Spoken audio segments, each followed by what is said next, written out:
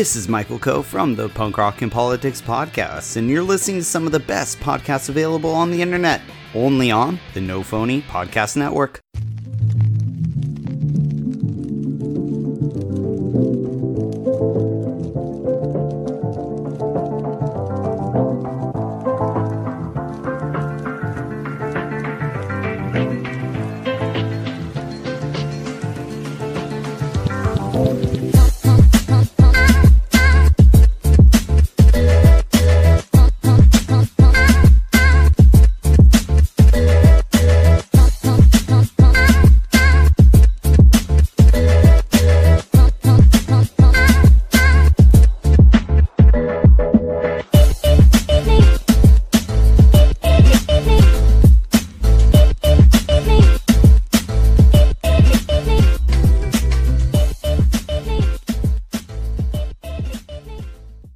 Welcome to Heroes Garage, where we preview, review, and discuss science fiction, fantasy, and superhero movies. Mr. Bill, how you doing today? Yes, sir. I am doing great. I had a jalapeno, is it jalapeno? Jalapeno something like that on a hamburger. That was one spicy hamburger, let me tell you. I love spicy food. In fact, my tolerance for spicy foods has elevated significantly since I've been on the Whole30.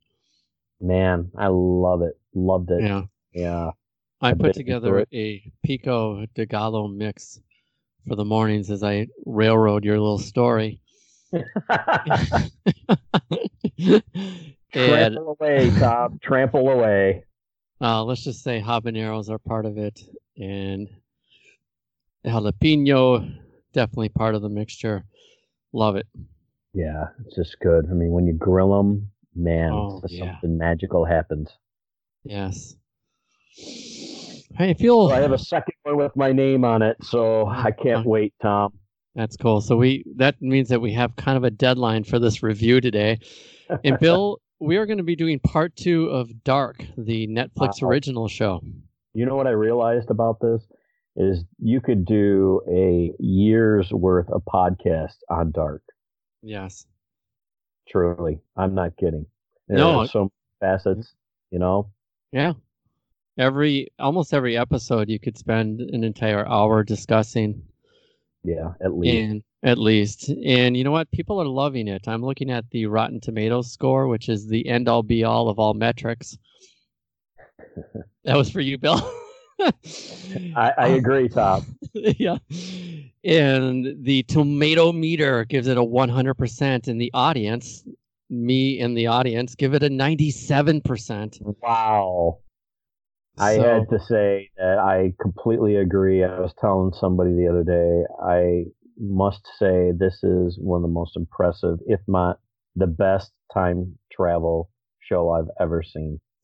This is what the critics are saying, just to piggyback on your words. The critics' consensus right off of Rotten Tomatoes. Dark's sumptuous second season descends deeper into the show's meticulously crafted mythos and cements the series as one of the streaming's strongest and strangest science fiction stories. Yeah, I would throw in ever. Yeah. Give it that Bob Costas twist. Yeah, ever. So that's my... Of all time. Of all time. It's true. There is, with each, now having gone through 2 seasons, there's still a lot of mystery left.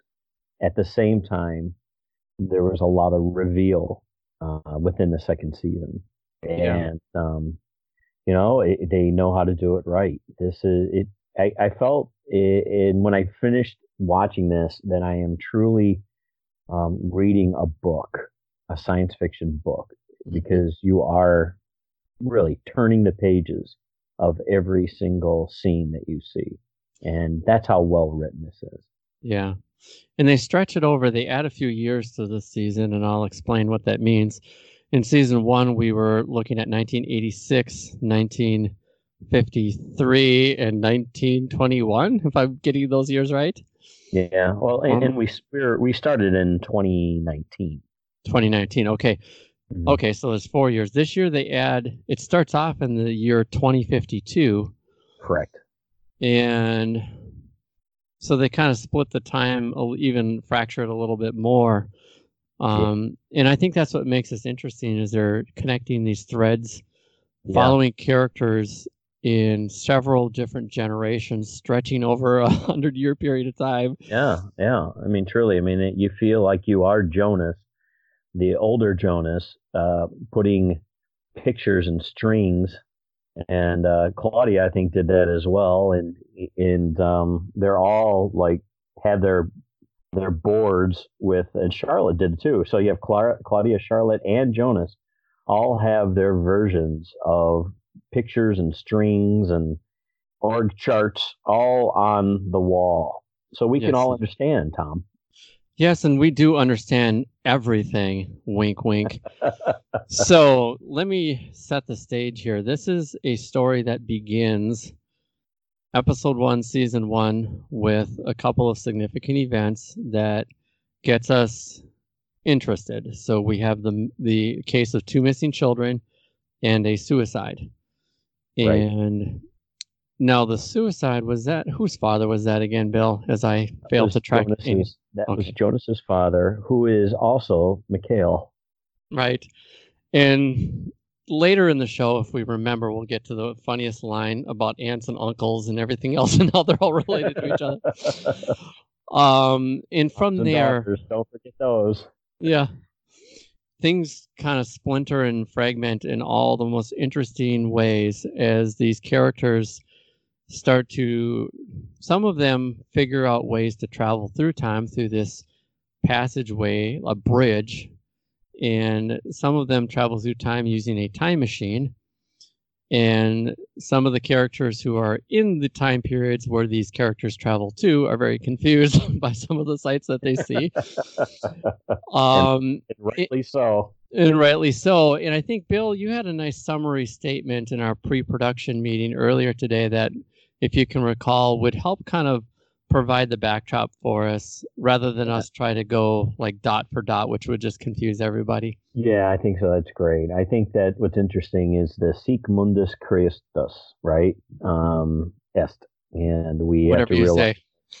Yeah, well, that's what everything's surrounding, right? Sic Mundus. This is the society that it's translated in English as "thus the world was created." And, the big reveal in the show, spoilers abound here, so turn this off if you haven't seen this, is that Adam is the older version of Jonas. And it's interesting how they have these biblical names attached to them. So you have Adam, you have Jonas, you have Noah, right?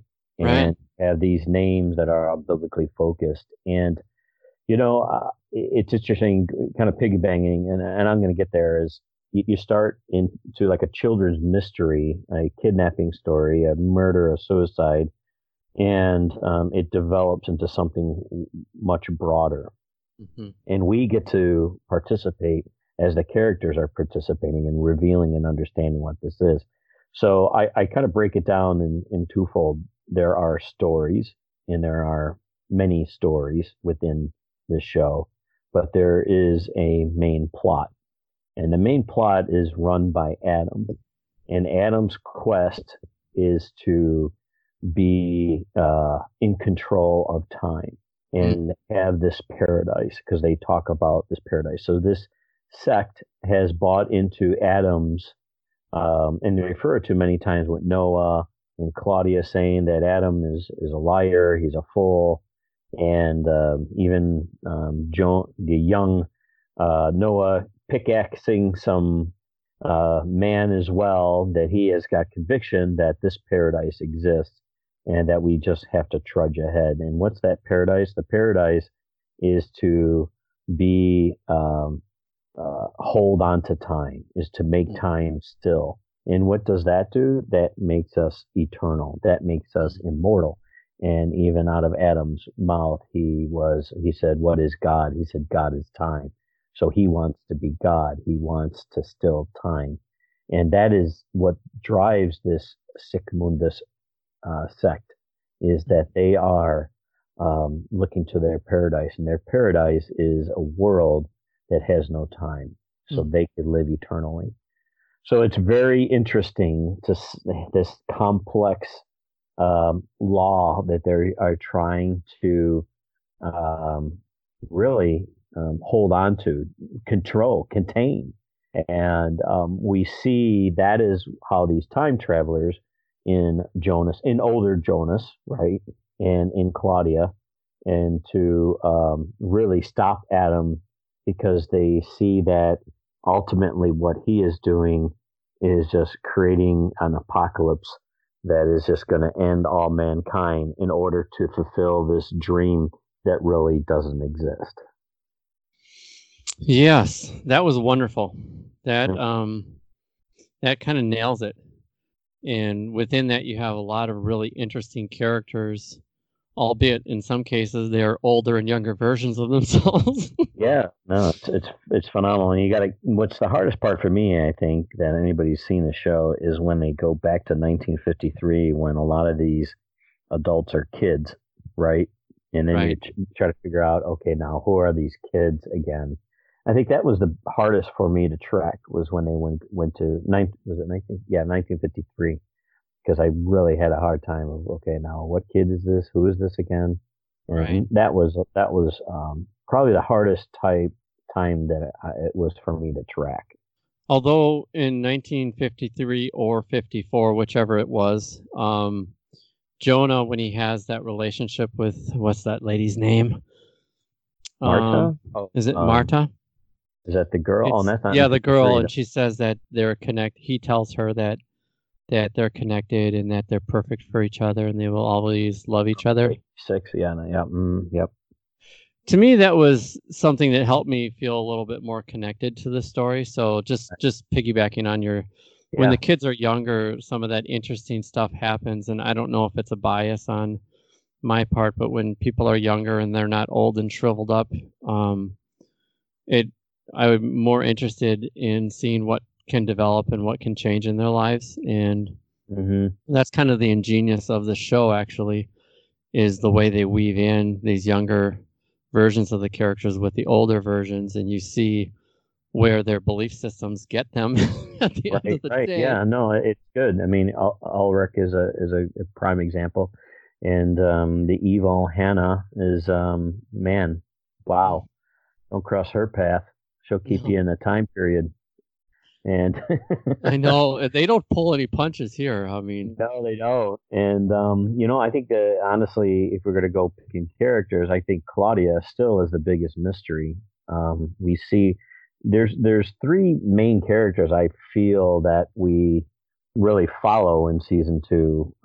Jonas, of course, because he is really identified, and Jonas teenager. We learn a lot of. Also Claudia, right? There's a big thing that happens with her that we, how she is the head of the nuclear plant, and she's walking around with a suitcase, which is kind of interesting. And then you have Charlotte, right, the private investigator. Yeah. Who's not only she's in being the private investigator she is piecing everything together, and she has not taken time travel off the table because she is seeing through old newspaper clippings, but at the same time there's an identity situation with her. So those are the 3 characters I think that are the primary characters. Obviously everybody has a part in the story, and that's what really makes this marvelous, but if for time's sake, those are the 3. And I think the biggest mystery that I have in all this, other than Noah, because Noah still is a big mystery, is Claudia, the old Claudia, because she is the white witch, right? And right. But what does that mean? We see her predicting her own death. We see her working with Jonas to kind of move things along.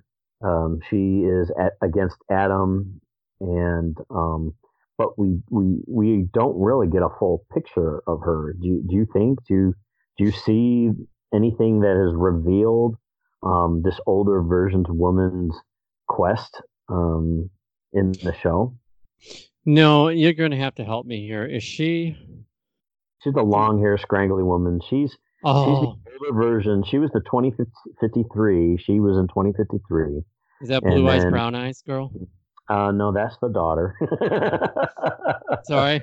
No. You're right. She is the blue and eye, brown eye girl. You are Yeah, that's correct. what it is. Yeah, when she's older, she's wandering around and she looks really haggard and all that. Yeah. Exactly. She looks like some hermit. Yeah, And, yeah, what was the question again? Because I haven't figured her out yet. Haven't figured her out yet because they spent an awful lot of time with her in the story. Trying to figure this time travel thing out herself. And she's doing a lot of math and she's trying to figure stuff out too. So that's your point. Yeah, you're right. She's up to something. We don't know what. We don't know what she's up to. So that's what's so great about the show is that there is still so much mystery. And that's a mystery piece because we see her in the 2019 or no, is it 19? Yeah, she is in. Oh yeah, that's right. She is the 1986 version that is time traveling that goes to 2019 and visits her daughter who has cancer. Right, and she's lugging around this suitcase, right, trying to piece everything together. And she gets an appearance from her older self. She gets appearance from there's a lot there, and so that character is very interesting and mysterious. And we don't really get an answer about her, right? Yeah, another interesting character, which I'm going to have to describe what she looks like so you can tell the audience what her name is the blonde. She's got a little bit like mid-length to longer blonde hair. Charlotte. Is that Charlotte? Is she the one that kills her father? No, that's the witch. No, that's the Claudia. Witch. That's Claudia. Yeah, you're all confused there. That's who I was talking about is Claudia. Okay.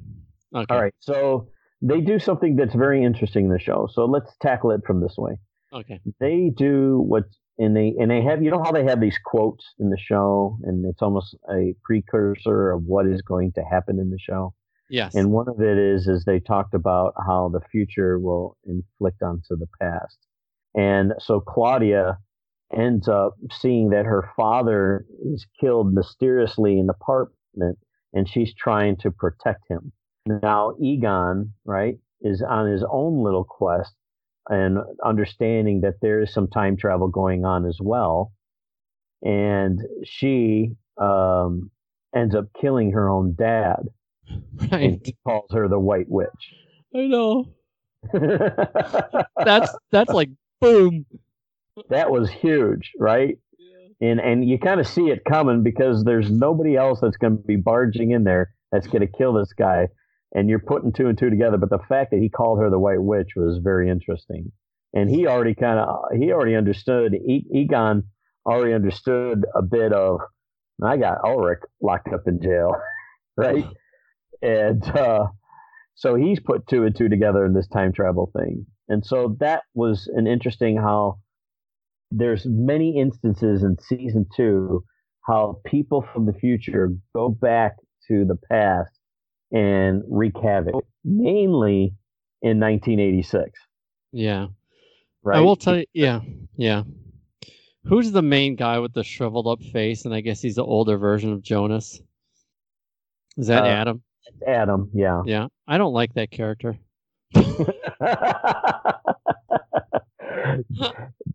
Tom's participation in the podcast. I don't like a shriveled up face guy. I don't like his like. It's German. It's the German, right?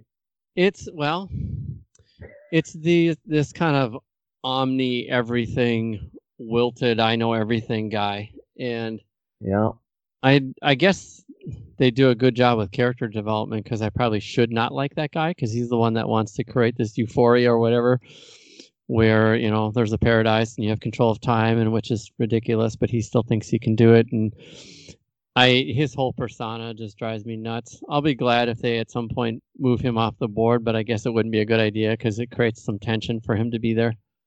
Yeah, it's pretty much the crux of the story. I know. Yeah, I mean, he's creepy. I like him a lot as a villain. To saying that he's the older version of Jonas. That whole scene of them sitting together in the couch having a conversation, and the younger is looking at the older. Yeah. So that was pretty cool, I thought. Yeah. There's some pretty poignant moments between younger and older Jonas, Adam and Jonas. The other one is when Adam shoots the girl. Yes. And Claudia. Claudia shoots Claudia right in front of him. I mean, that's what I mean. They don't pull any punches. Like, they create the rules and they follow the rules. And when you follow the rules, when he shoots Marta. Yeah. Marta. Yeah. Yeah. And she drops dead and he's begging that she doesn't die. Or does she actually die in that scene? She does die in that scene, and then mysteriously reappears. What timeline are you from? She goes, "That's not the question. It's what world am I from?" And that opened up a whole new.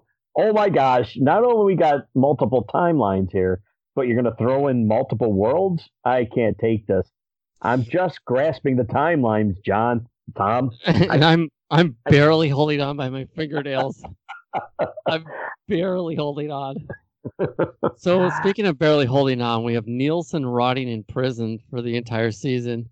Yes, he is, and the insane asylum too. So yeah. What's his deal? Well, Ulrich, he basically had one mission, and that was to go get his son, and his son was Mikhail, who became Jonas's father, and that was a kind of interesting scene. Let's step. Because I don't get this one, right? Adam sends him back in time to stop his dad from committing suicide, right? Right. And he reads some letter that he wrote to Jonas. Right. Now he convinces everybody, and Claudia all of a sudden steps in and says, no, he has to do it because it sets everything off. Mm-hmm. And so this guy, it seems like what I got from it, he didn't have any thought of suicide in his head, even though his wife was just about to go start cheating on Ulrich, right? Right. And he's in a loveless marriage, but he loves his and adores his son. Mm-hmm. But I love the whole confrontation when he was telling him, that I know that you're Mikhail. I know you're. And I thought that was a real powerful scene. Yeah. I know you're time travel. And then they explain how he went back in the cave, and he says, well, you came back and led me into the cave, which was, again, interference to make sure the loop stays intact, right? Right. Because here, the current Jonas is trying to find Mikhail, lead him away, and then the future Jonas comes in and says, no, you're my dad. You got to go this way. That's crazy. That was just crazy, but it was so cool. But I still don't understand why his dad had to commit suicide. It just doesn't make sense to me. It kind of gets to, so what I want you to do, Bill, because you have studied film at Columbia in downtown Chicago, so you kind of understand maybe more than the layperson would know about how to construct movies and stories. And so I want to ask you a couple of questions as we kind of look at this from a critic's perspective. Right. And we'll start with a really broad umbrella here. And what are they doing, like, construct-wise in this film, whether it's the story, the visuals, whatever it is, what are they doing that maybe the layperson isn't picking up on, and how is it making the story so much more compelling? Right. So I think that what they do, and what they do correctly is, well, first of all, they have everything already plotted out in extreme detail. And I think the layperson, we see that because it's confusing. I think the fact that it's confusing, is just shows that there's a lot of detail, and there's a lot going on. Mm-hmm. So to put this together, to put this into a production, it is almost as if it's the family tree that Adam reveals, right? Mm-hmm. The Winston family tree of the town, and somebody has already put together this family tree, and every single character has their own path, and every character is influenced by the past, the present, and the future. So Okay. that is of all these main characters, they're all an influence, whether they are personally influenced or there is somebody that is close by them in a relationship that is personally influenced. Okay, so And let's so, I wonder if we should stop there does that because answer? it kind of does. I think one thing that I'm hearing is it's got a lot of detail and it's meticulous and it's plotted out in a way that's thorough. Correct. And even though it's confusing, if you can take your time and track the narratives, it's actually making it very, very interesting. Is there any property that you would, this is a scary question, but is there a property when you think about the level of detail and character, kind of story development, not so much character development, but story development, would you compare this to? Like, what does this remind you of? What kind of director, what kind of writer, what kind of, you know what I'm getting at? Yeah, I mean that's a great question. I think that what's hard is that um, they're able to do something that filmmakers can't do, and that is make a practically a feature film uh, in 10 episodes. Right. Right. So what's hard to do is to create that in a movie where you have a couple hours to be able to accomplish everything, right? Yeah, right. So, I mean, one of my favorite time travels movies for a long time was 12 Monkeys with Bruce Willis and Terry Gilliam. When he is going to the past to intercept the person who released the bacteria that's killed the majority of the world and put everybody else underground. Mm-hmm. And he's the time traveler. Mm-hmm. So there's a lot of detail in that. They have some timelines and some Mm-hmm. you are your brother's mother, father, type of scenario. Yeah. So that type of that is what I was explaining to someone tonight. I said that reminds me of 12 Monkeys.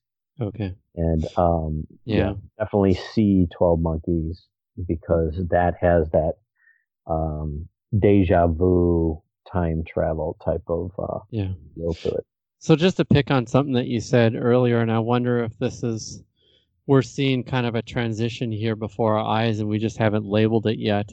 And that is the advent of the streaming, because of the streaming services becoming so popular and the way they can do these almost HBO level miniseries that are like 8 to 13 episodes. We're almost seeing like the spread of almost a different type of film. Yeah, I mean, we definitely see that. I think just that's what Netflix has done, HBO has done, but to a different degree. I mean, you could go all the way back to HBO when it first came out, when they were putting out, back to The Sopranos, and I think there's earlier shows I can't remember right off the top of my head, but they had stories within that time, but then they had threads that would continually move forward. Mm-hmm. Now, this one, which is kind of similar, and why they're saying this is, I guess, Stranger Things is because Stranger Things has a lot of detail, and not every episode is resolved, right? Mm-hmm. Right. That's the network TV. You have a beginning and end, and it doesn't really carry forward. I think that's what 24 did. That was pretty remarkable for its time. And Lost, right, is that it was able to carry a story and that you had to come back every week to watch. And then when Netflix came out, and I remember, all these other groups were like, well, we just want to slowly get people, and they're like, no, you need to put it all out once, and then that happened. So that gave you binging. So yeah, there's this medium now in streaming. It's a lot more than just a movie where it's going to have a beginning and ending. Now you have a continuous storyline, a continuous growth, you could have mystery, you could have reveals. You don't have to tell everything at once. You could slowly build on it. And that's what we're seeing. I mean, it's a great observation. That's what we're seeing in the streaming world right now, and where it's always been beginning end, and you might have carryover because the characters carry over. This person's relationship carries over. Oh, they're not having, soap operas kind of did that, right? Yeah, right. But there's no finality. So I hate to kind of relate it to soap operas, but that's what soap operas were. That's how they hooked everybody in. That's what comic books have been over the years too. Just never-ending stories where the characters remain the same and the story arc kind of goes up and down. They're almost like paper versions of the soap opera model. But getting back to Dark again. This is going somewhere, right? Yes, it is. You think about the visuals and what are they doing visually in this series that you think is unique or that sets it apart or makes it that just kind of elevates the interest level for the viewer? I think that they really do, for the most part, keep everything dark. They do keep with the title of the show. Even a lit room feels dark. A lot of when you're outside, the only time that it didn't feel dark was when everybody was swimming in the lake and being themselves, right? You're out in the sun. Right. But quickly, he's in the forest in the shadows watching his other self, right? Jonas watching his self. So there even that voyeurism type of darkness that's still lurking, even though it's sunny outside. So I think visually that's what they do, and there's a lot of close-ups, a lot of facial intensity that's on the characters. You're in their face, and you get to see their expressions, and it's a very common German type of thing is to have that type of expressions, and so it's from a film perspective, it's dark, but it's in your face. And then to tie in, the music really carries it over as well. Yeah. Whether they're actually using a song that relates, they get an 80s song about the future, Yeah. And, or just sound effects. Mm-hmm. So one thing that we talked about in pre-production, and it's worth discussing, is when you think about character development, the layperson's perspective, and I consider myself a layperson, is they don't do a whole lot of character development in the sense of showing us how characters get from point A to point B. Right. And I don't mean the fact that they crawl through a bridge to a different time period, because they actually do show that. I mean, like, how did this character get to a point where they're so emotional about this thing that just happened in front of them? They don't necessarily show you how that got there for that character. And I wanted to get your opinion as a critic and on this is when you think about character development, what are they doing with character development in this series? So character development is chronological, right? It is within a time. So that's what's so unique about this is it does go against kind of I want to say film rules, but story rules, where the story is told chronologically. And this is definitely not told chronologically. And because you have a chronological storyline, you'll have chronological character development. And so because the timelines are jumping around, you don't get to see how people react as much. They pretty much stay the same people. Ulrich stays the same person. Egon, because they spent a lot of time in Egon back in 1951, and then he's an older man in 2019, and you see how he is. Or was it 2019 or 1986? I'm confused. Don't ask me. Yeah, because Ulrich is just yelling at him. You're still a goof. You're still, he doesn't change. So when he makes that comment, you realize that he hasn't changed. He's the same person. Mm-hmm. So there's a comment I think that I think the filmmaker is really saying too is that people really don't change. That's because they show that a lot with Hannah, right? She was an evil little girl, manipulative, and she was a manipulative girl when she was older, an older woman. And so you see that. You see Ulrich's wife, I think Christina, she's kind of the same kind of machoistic female, and she still is one as in 1986. So I think part of the point, other than character development is chronological, and the story propels these characters, that the comment that they're also making is everybody's the same. Gotcha. I think that's an important observation of the human psyche and the human development. If we're not careful and we hold on to the same beliefs, we're going to be in the same spot when we're 80 as we were when we were 20. I mean, think about it. They nail that. That is and I think that's a theme that we really don't catch, because you're right. We don't see these characters get developing because it's a chronological storyline, but they're the same people every era. Mm-hmm. And, I think the one who you see that grows actually is Jonas, right? As a teenager, and he has a mission. His mission is to get back when he was in, he's risking his life to find out what's in the Forbidden City, that people are gruesomely hung for wanting to know something different and escape. And so we see him grow, because then and I love how the older version of Jonas reacts with the teenager version of Jonas, because you can tell there's some age to him, right? I think Jonas' character actually does grow and matures. Quite Which a bit. It's pretty interesting, because he's the one that turns into the biggest monster in the form of Adam. Through all this growth. Yeah. But it's just to see that, and I mean, that was part of Adam's thing is why he sent him back at a specific timeline is he wants to put things in order to make sure that he exists, right?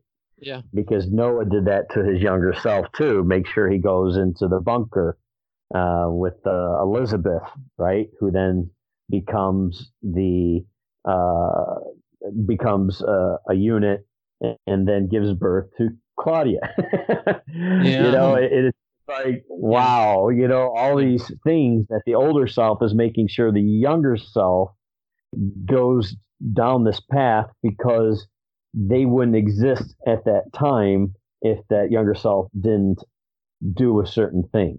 Yeah. Now, getting to themes, we've talked about themes a lot in our discussion so far, but let's retrace our steps, and without getting too caught into the weeds here, I'll name at least one theme you just kind of unearthed for us in this very discussion, was an observation of humanity and how people tend to stay the same and don't change that much. That is a theme. What are some other major themes that you notice that the filmmakers developed in this series in season 2? Yeah, I think is a theme of immortality is definitely strong here, because you have this group, this sect that has bought into it. They use a lot of Greek reference, a Greek mythology that also is tying into everything, to this theme of a mortal who is trying to be immortal, that is fighting with the gods to get their purpose. And in this time, the god is time, and they're trying to wrestle with time. So the theme is immortality, a paradise, but a paradise that is without death. So I don't know. I think that's a theme.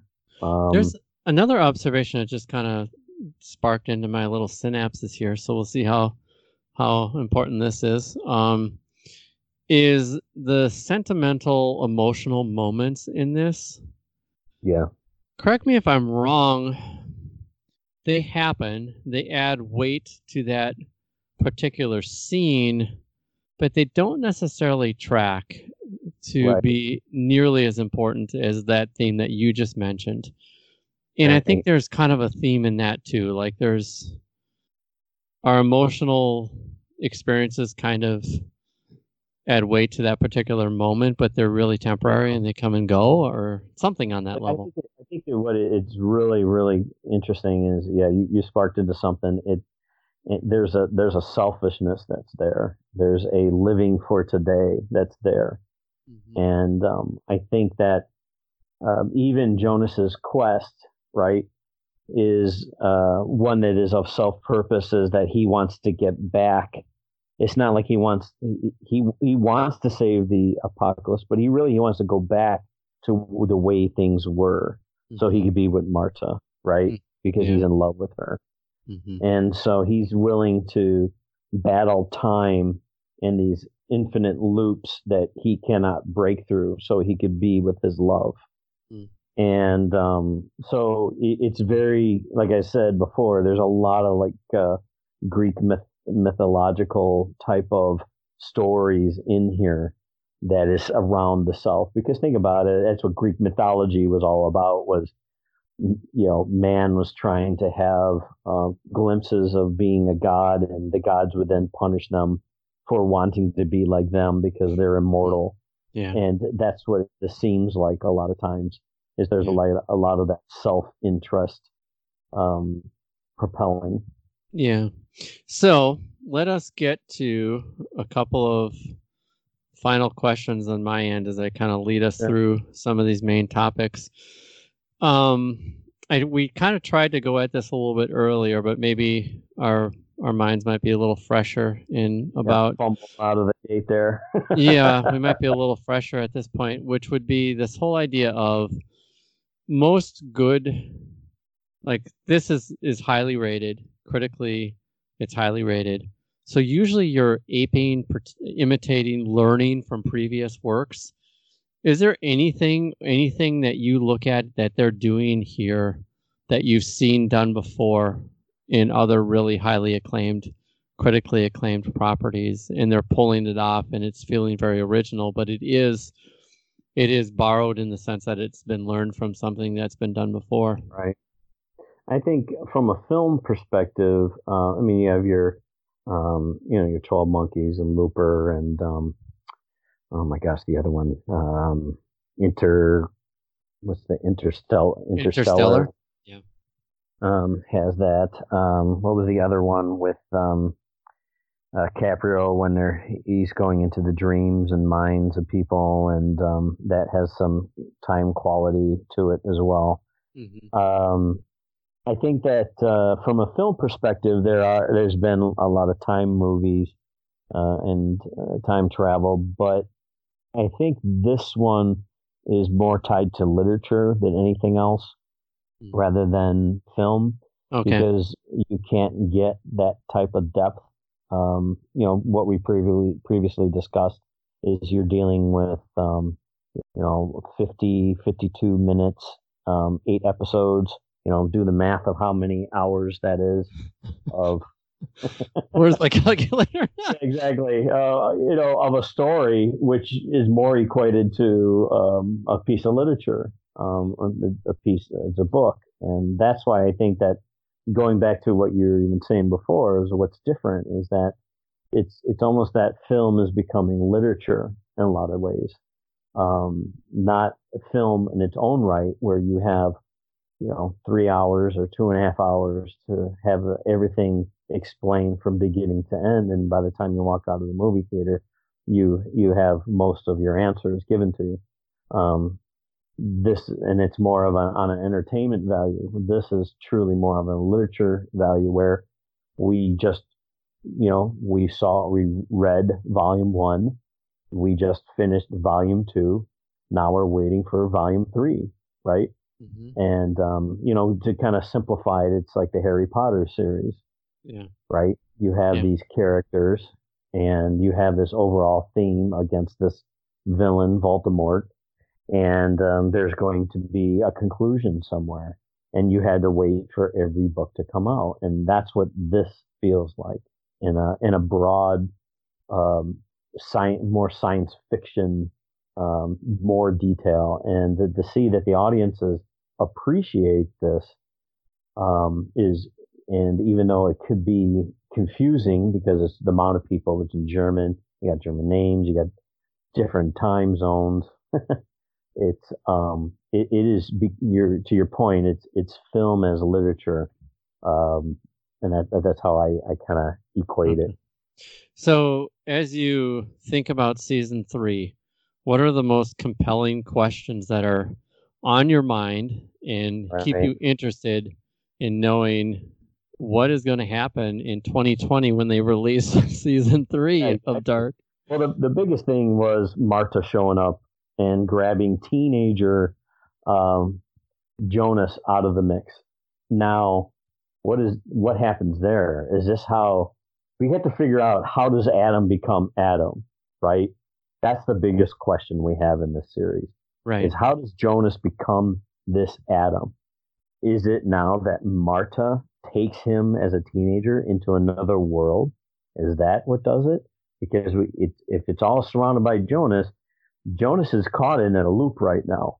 And his older self is trying to break the loop. His teenage self is trying to figure out what he needs to do. So now this is on a whole different time continuum. So to me, that's like the biggest reveal. I still think a lot of Noah is a mystery, and even with his sister shooting and killing him, Agnes, where did he come from? Is he Boris? Was Boris him because he gave him his book, right? Right. Is that who he becomes? So that's interesting. I think that there's a lot of mystery around Claudia, the White Witch. What is her purpose in all this? How does she end up fighting Adam?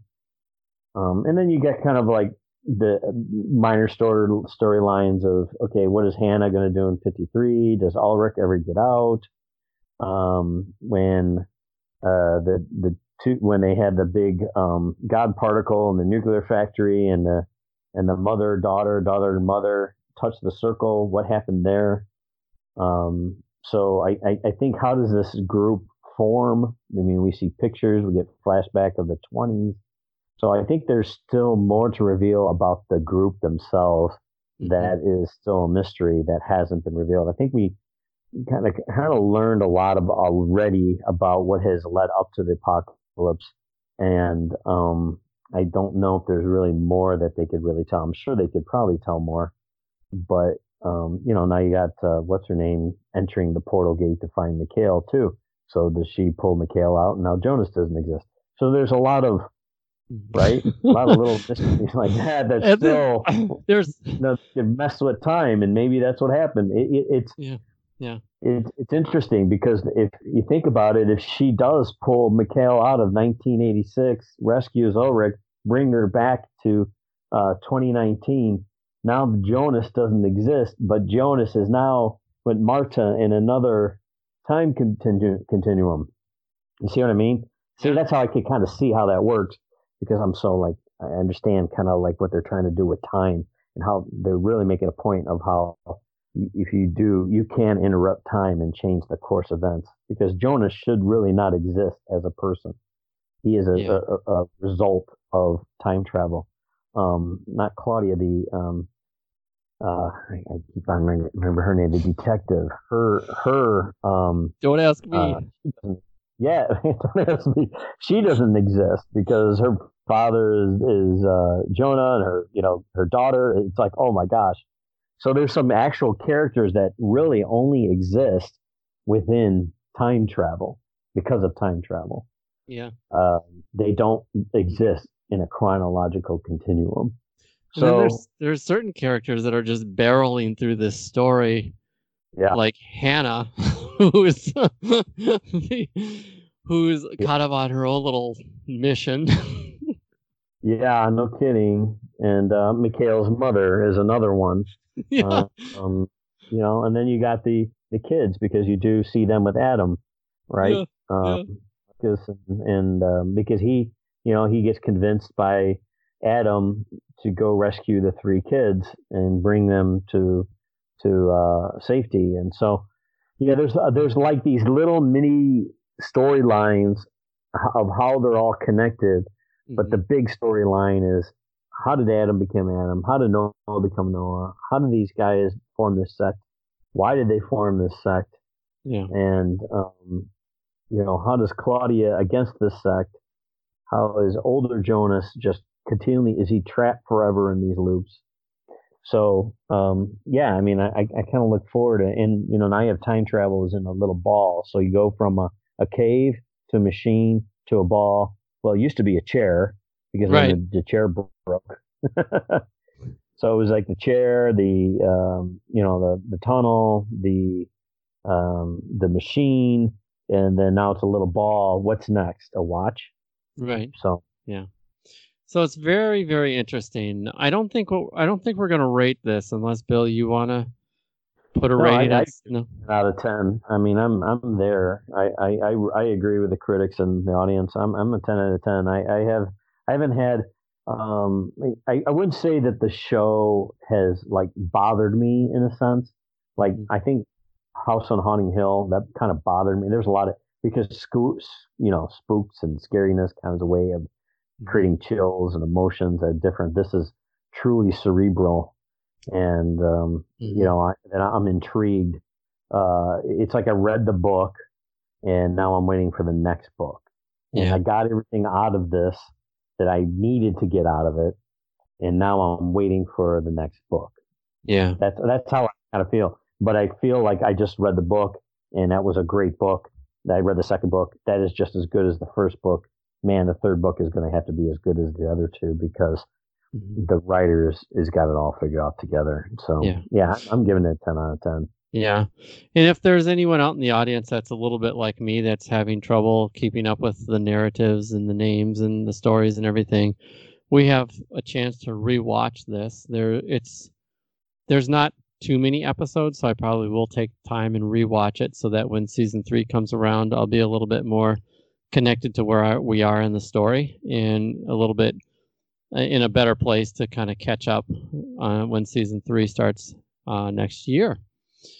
So that has been our review, Bill. We're all done reviewing Dark season 2. I think that I'm pretty satisfied, Tom, because it's like creating a time travel movie in 60 minutes.